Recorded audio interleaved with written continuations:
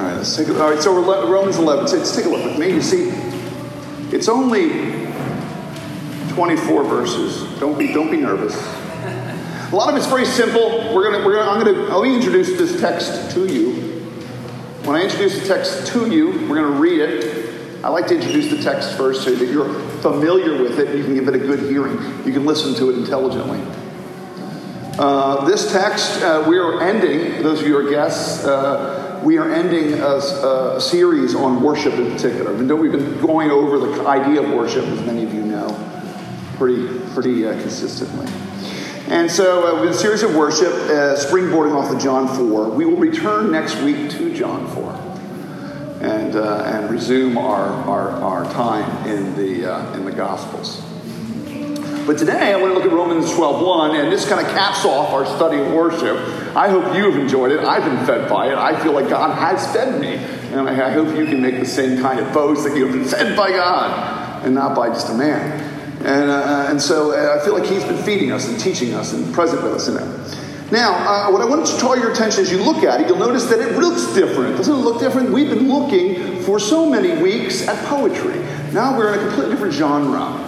The Bible has different kinds of literature. Sometimes letters, sometimes histories, sometimes great poetry, sometimes just pure teaching, raw teaching. That's what this is. This is discourse. This is a rational, intellectual enterprise. And the writer, Paul, was one of the great minds of his day. And he is coming here in Romans 12. He has, for 11 chapters, he has been building an argument about God's work in space and time. It's a huge argument of God's work in space and time to justify, to save, to do all these amazing things for people and help them and rescue them.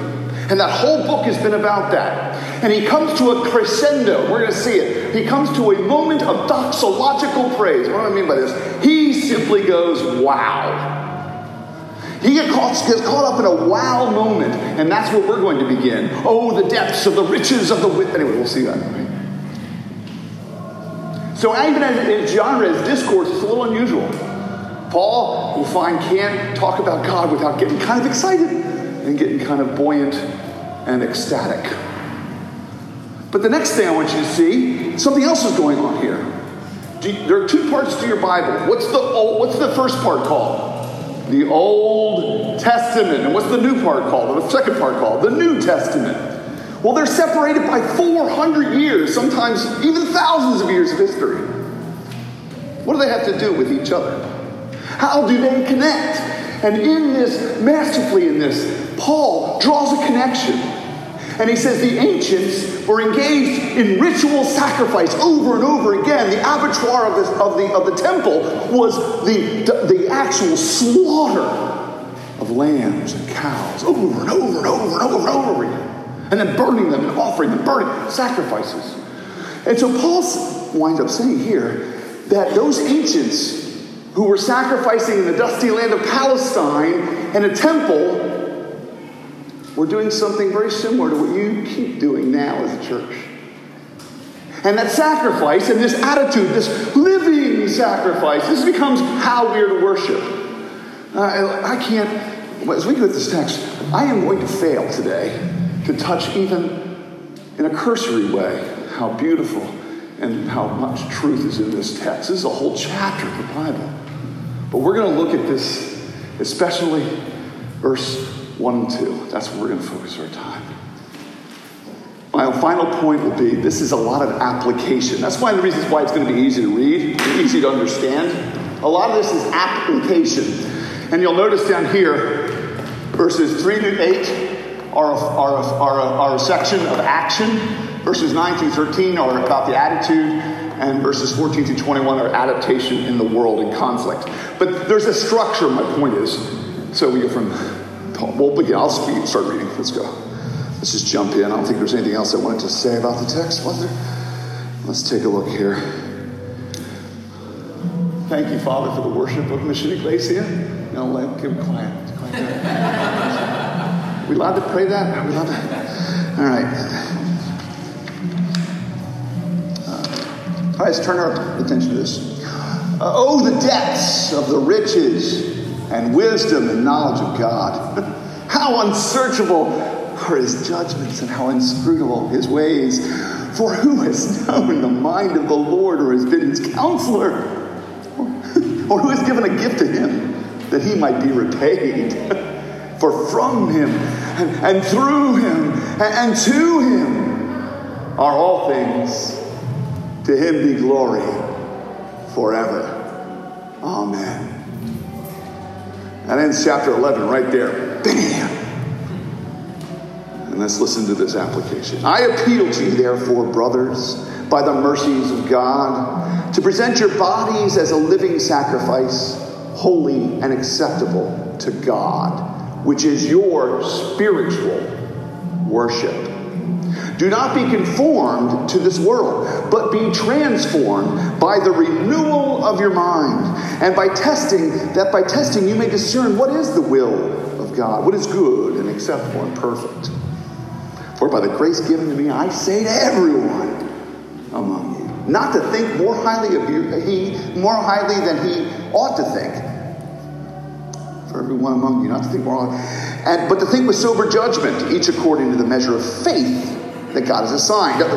For as in one body there are many members, parts, and the members do not all have the same function, so we, though many, are one body in Christ, and individually members of one another. Having gifts that differ according to the grace given to us, let us use them. If prophecy, in proportion to our faith, in service, in our serving. The one who teaches in his teaching, the one who exhorts in his exhortation, the one who contributes in generosity, the one who leads with zeal, the one who does acts of mercy with cheerfulness.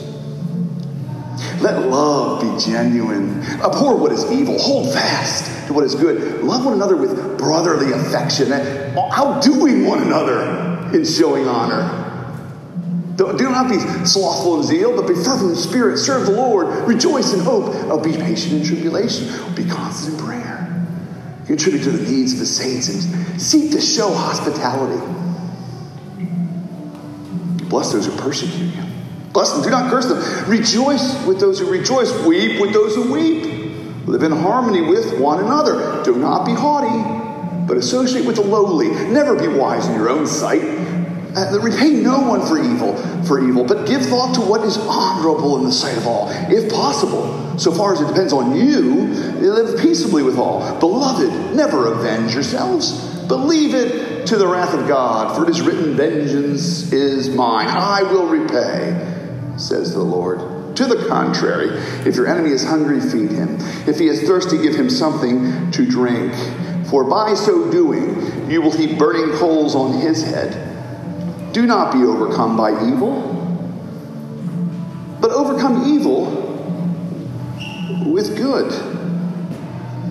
Father, bless this reading, bless this preaching, bless this hearing. In Jesus' name, amen. So, you are, in fact, a worshiper. That's kind of obvious. You're sitting there, aren't you? You were a worshiper when you got up this morning, though. You were worshiping yesterday. You were worshiping last Monday. I'll warrant you were worshiping last year. I know you were worshiping when you were a kid. I know you were worshiping on the playground. Do you know why I know that? Because you're a natural-born worshiper. You cannot help it. You're going to worship something. And that's just the way it is. One of the things I want to talk about with worship today is an excitement that I get about how we can harness that truth. We can mine that truth that every one of us is a worshiper himself. We can mine that and look into that reality and find things that will change our lives and change the way we think. Because the worship of God changes us. And the worship of God unleashes love in the world. The worship of God changes those who do it. And it is based on a simple assumption. All of this worship and everything we're talking about, everything we do here, is based on a very simple assumption. And that is, whatever you worship, or the value of what you become like it. The way I put it like Henry School. By the way, The Life of God and the Soul of Man. That's the name of that classic by Henry School. The Life of God and the Soul of Man. Write it down if you want a great book to read. But He says the value of the soul is determined by the object of its affections.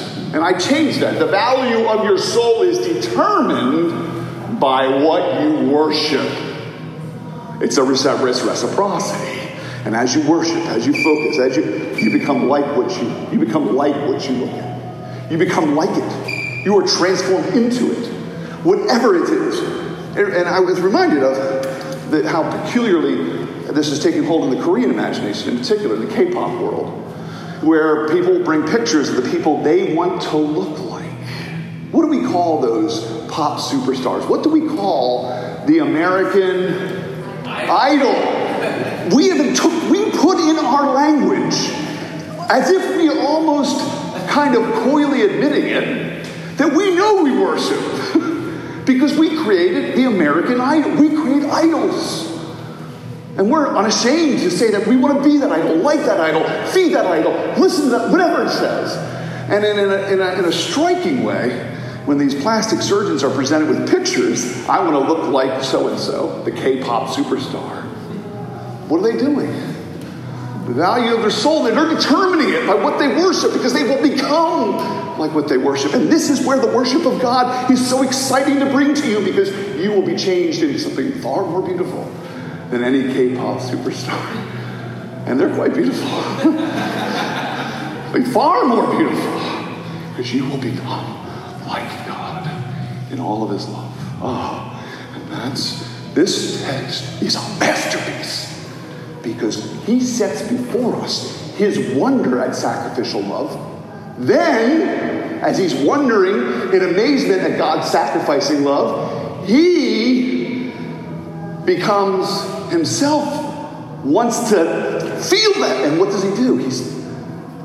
He becomes sacrificially loving with everyone. And what's he doing? It's all worship. This is really amazing. All right, let's begin here. Where does true worship come from? And he's telling you, God creates what he seeks. Remember, of him and through him and to him are all things. And this fundamental reality that Peter was praying about. Look, if you want worship in this church, then you better be praying for it. And if you want me to worship, then you better be praying for me. And if I'm not praying for you, then I'm sinning against you and against God. We can only be a church of worship if we begin and seek it through the worship itself of him and through him and to him, and saying to God, we honor. Second, we must meditate then on this God. And when meditation is a mindful, so Eastern meditation. I was raised in a Buddhist house, and transcendental meditation was one of the practices of my parents. Transcendental meditation teaches that the way that Peter will finally transcend this world in suffering is when Peter stops being Peter. Peter's problem is being Peter. And all of our problems are us being people. And Eastern philosophy is horrifying what it says next. You are imaginary. And your suffering's imaginary. And if you could just get your mind empty enough, you'll stop imagining you're somebody. That is Eastern thought. And it's digested in the Buddhist, it is in its most clearest form.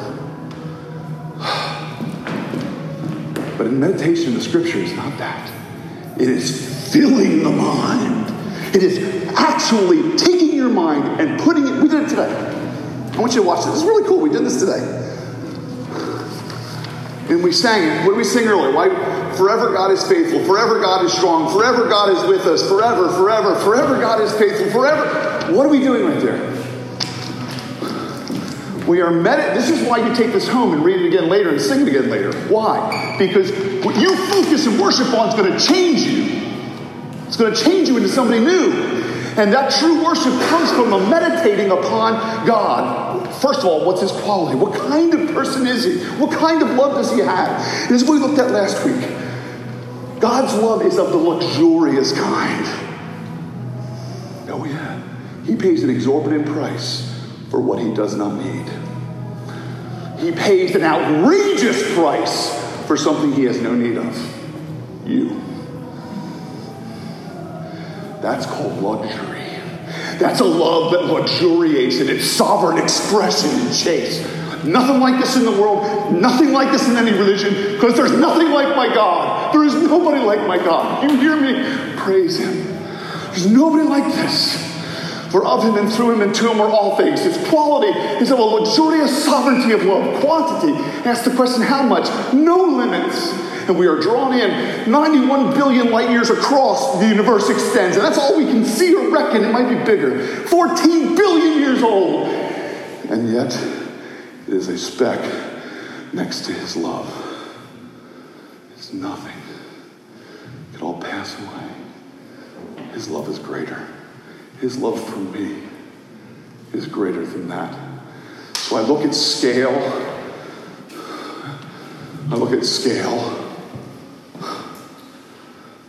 And I'm drawn into the drama and marvel and contrasts of worship. Why would he love me? When I learn the universe is 91 billion light years across, the first thing it tells me is I don't matter. You're insignificant. Seriously, if you don't believe in God, why are you alive? Why do you try? Why do you keep going? I don't know how you do it. Hats off to you, because it's a hard road. But I believe that the expanse of the universe was a clue to just beginning to see how great his love is for me. If we get drawn into this prayer, into this love, we're going to get drawn into what does true worship look like. I'll tell you what true worship looks like. It's nails in the hand. For him, that's, the Son worships the Father. It's bizarre. I'm telling you, there's beautiful, beautiful, beautiful love pounding in the Trinity and extending out into this reality of truth in our universe right now. What does true worship look like? You know, we say to Jesus, I'm reversing this, aren't I? What does true worship look like? Let me begin first with Christ himself. And what are we saying to Jesus? You do you. He loves sacrificially. He loves sacrificially. And that's how we know him. I wrote something today. Sometimes I write these things out. And look, my greatest purpose here is if any of you don't really know God inside, that you will today know him because I'm talking. And I think that's a crazy idea of mine. But I still believe it because I believe in God, not in me. And I sometimes, when I want to appeal to people to give their lives to Jesus, I will sometimes write it out carefully because I so want to be able to express. I need to put my glasses on because I want to express this eternal love looks like this. Before the Big Bang, God is love. And his love has no beginning and has no end. He therefore sent his Son, as God become man, to rescue those he loves. But they hated him and tortured and killed the Son. But in their terrible evil crime, they actually created the sacrifice that would save them from their ruin and sin. Because Jesus was a man, he could die and did. But because Jesus was also God, he rose from death and he lives forever. Faith in him today and what he did in his love on the cross will save you here. And in Jesus' world, staring is not rude.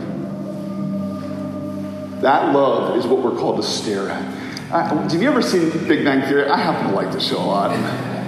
It scratches an itch in me because I get the jokes and stuff. But there's this really cool scene where Sydney, Sheldon, and what's his roommate's name again? Okay, Leonard. Thank you. Leonard and Sheldon are going to work on their physics problem. And you know what? You ever seen this? It's really funny. They start. We're going to get to work, and then this is what they do. And then there's this song playing in the background, like they're doing something really, and they're just standing there. And they're just staring at the blackboard, and that's how they do their work. Come, praise him. Come into his work. And gaze upon what this love meant and means today. It's a marvel that God loves people like us. And it's a marvel that he chastens. It's a marvel that in his boundless infinity, he cares what Dylan has for lunch today and whether Peter's feelings are hurt and whether you have eternal life. Praise him. Praise him. Praise him with loudest praise. What does true worship actually do then? You know, we think this is worship right here. We're going to sit together and praise, and we do this. Maybe you think our praise and worship is boring because we're not loud enough or we don't dance enough. I loved Evie and Elizabeth. They were dancing. I love that. I was tempted to join them, but I'm thinking, what would everybody think of me? What does true worship actually do? Well, what I saw in the girls today is the overflowing stream. Do you know this man was out worshiping on Mission Street on Wednesday? Do you know why? An overflowing stream. What happens in this text is we are told by the mercies of God in that verse, by the view of the mercies of God. That's what I've been trying to get you to do, is get a view. This is supposed to be a view, what? Of the mercies of God. In light of this view of the mercies of God, what does he urge us to do then? Offer your bodies as living sacrifices. It's the overflow. You see, if you think this is worship and this is it, and you're going to be done with worship when you leave, I'm sorry to tell you, you have not begun to worship yet then. Because this was just the beginning, and then you're supposed to go out the door and love on me and love on Peter and love on people out there. And worship was supposed to continue to Monday morning, which is really disappointing because I hate Monday mornings. And there's no worship on a Monday morning. There is. Yes, there is. There ought to be. Because what happens here is that doxology equals application. Don't you know that if you don't praise God, you don't know him? And if your praise doesn't result in love, you doubly don't know him. You doubly, because you think you do and you don't. You imagine in your imagination that your theological articulations had something to do with an infinite love, and they really don't. They may describe it, but they don't create it. And so all sorts of things are happening here. And this is where worship now is unleashed. You see, look at the first section. Look at the first section. You see, these three applicable sections are describing what worship is now. What does worship look like amongst these people? What are they like? They are sacrificially loving each other. How do they do that? The first way they do it is by action and by filling out all the parts. In other words, let me say back here. All right. I just want to check these real quick. Yeah, they're still mostly empty. There's sign-up sheets back there. Look, some of you are really, really busy with a lot of work in the church. I get it. I still think those sign-up sheets should have more names on them. Do you know why? Because you should be in the midst of sacrificial love, now offering yourself in service for whatever that service is. And you belong to me and I belong to you. Here, that's for one another. You belong to me, Caleb. I belong to you. Your love, your sacrifice was supposed to be for me, Dusty. And my sacrifice was supposed to be for you, Frankie. That is the way that we're supposed to be filling up worship. You see, we're kind of doing the cheat thing that's mentioned in that passage in Malachi. We're doing the cheat thing. I get in, I feel good. Boy, that was a good sermon. I feel good. I'm going to get out there. I really get to live life now. I'm happy. And then we proceed to never think about it again for the rest of the week. How many of you have done that? Everybody's hand better go, yeah, we've all done it. Because we've compartmentalized. We have let our religion sit in the corner of our life. And now we are learning here today that a reasonable act of worship is loving surrender of your time. Do you know what? You know why I think we don't have the sign-up sheets? It's because you're all protecting your schedules. I get it. You're all protecting your level of commitment. I do it. But sacrifice doesn't really think of... All right. One of them is kind of funny if you think about it too. It's so inherent in the system.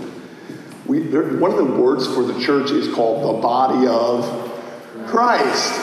Well, don't you think that Christ's body would go and do the very things that Christ does?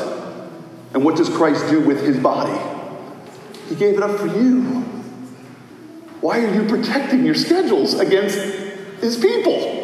You see the illogic in there? Sacrificial love is a result of this worship. And when you get a hold of this worship and its wonder and its amazement and its contrast hits your imagination, your logic, your mind, your skull, whatever it is you're thinking, you begin to act differently. The second is attitude. You see, I can't even get in there.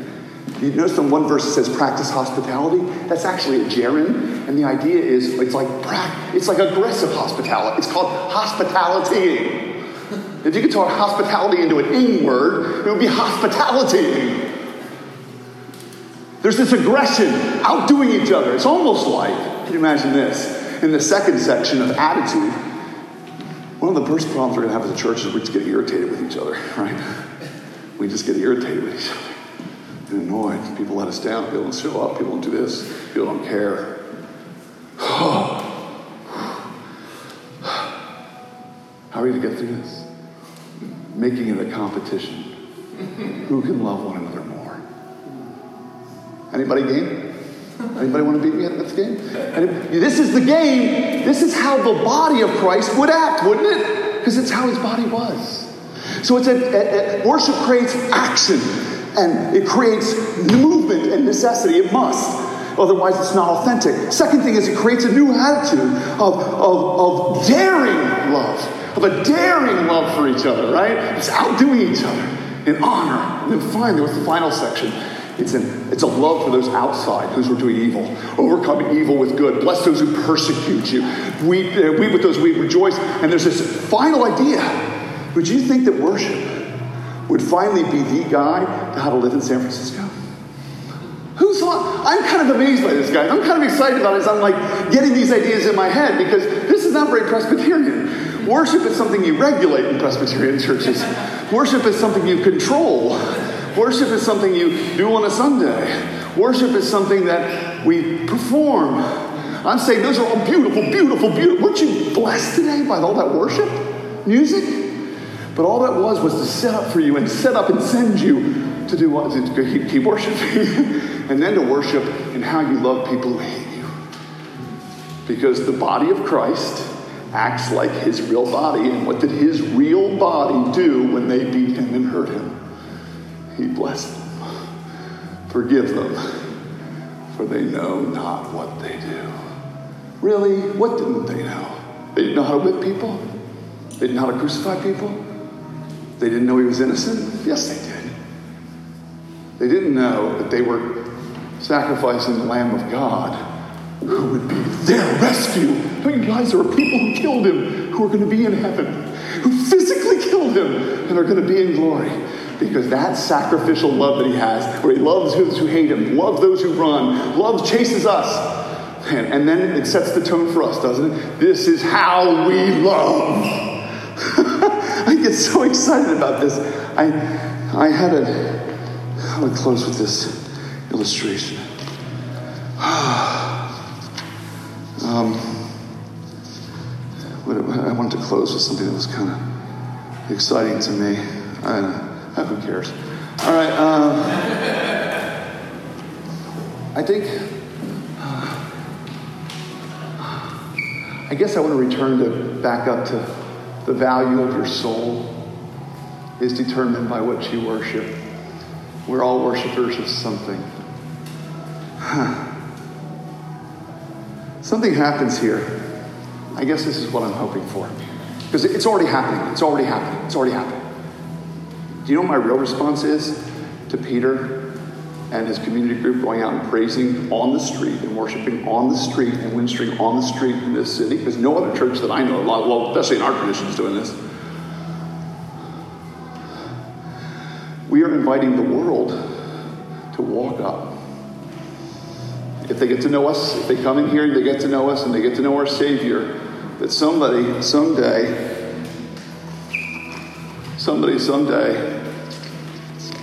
I know you live in San Jose, but come on, you guys are an hour and a half late. They're old members of the church, they're old friends. But we'll make sure we'll say hi to them. Sal and Esther. I forgot where I was. Oh. Go back to the text. This is what somebody someday will say this when they look at Miguel, or they look at Katie, or they look at our church. And this is what I hope they will say. Oh, the depths of the riches and wisdom and knowledge of God. How unsearchable are his judgments and inscrutable his ways. Who has known the mind of the Lord to be his counselor? Who has ever given him a gift that he would be repaid? Oh my God, those people are alive. I want to praise God with them. That's my hope. You see, Jesus calls us and drives us and compels us to worship, and I'm praying that we compel others. And God creates worship in this city through us. Amen? Amen. Amen. Let's pray. Father, how we glorify your name. Of you and to you and through you are all things. All things, Father. Oh, Father, change our attitudes so it's like Christ. Make us people of action. Make us a people who adapt in this wonderful, subversive love of loving people who hate us. And Father, I pray that we would become this thing that would bring you so much praise. I pray that we would become a church that would. I pray that each person here would become a believer in you in a way that brings you much praise. So that people are constantly crying out, wow, how amazing is that God? Praise him. I want to thank you for your word today and for just being time in this text, our summer in worship and the way you fed us. And we pray for more. More worship, yes, Father. More worship. For that's what you're seeking. In Jesus' name. Amen.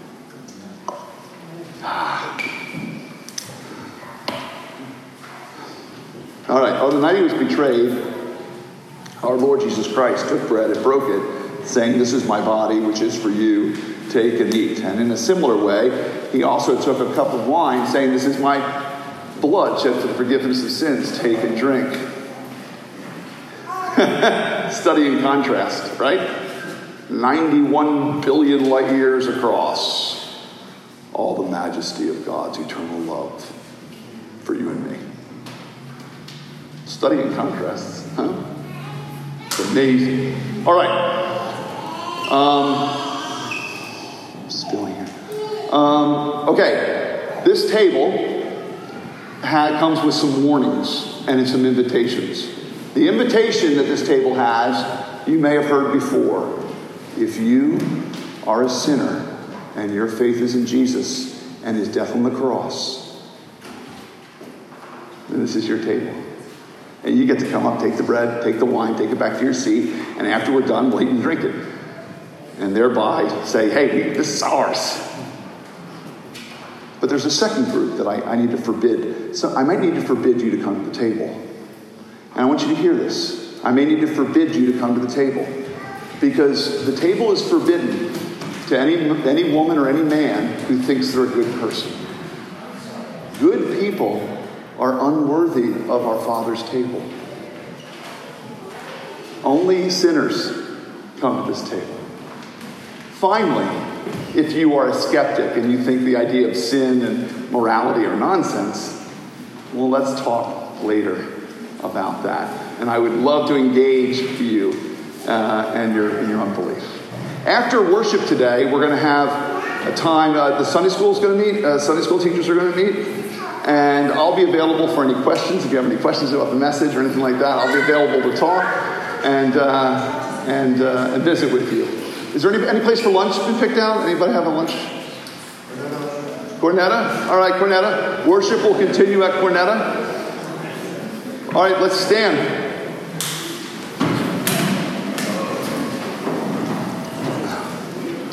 Brother and sister, Christian, tell me, what do you believe? I believe in God the Father Almighty, maker of heaven and earth, and in Jesus Christ, his only Son, our Lord, who was conceived by the Holy Spirit, born of the Virgin Mary, suffered under Pontius Pilate, was crucified, died, and was buried. He descended into hell. And on the third day, he rose again from the dead. He ascended into heaven and is seated at the right hand of God the Father Almighty. From there he shall come to judge the living and the dead.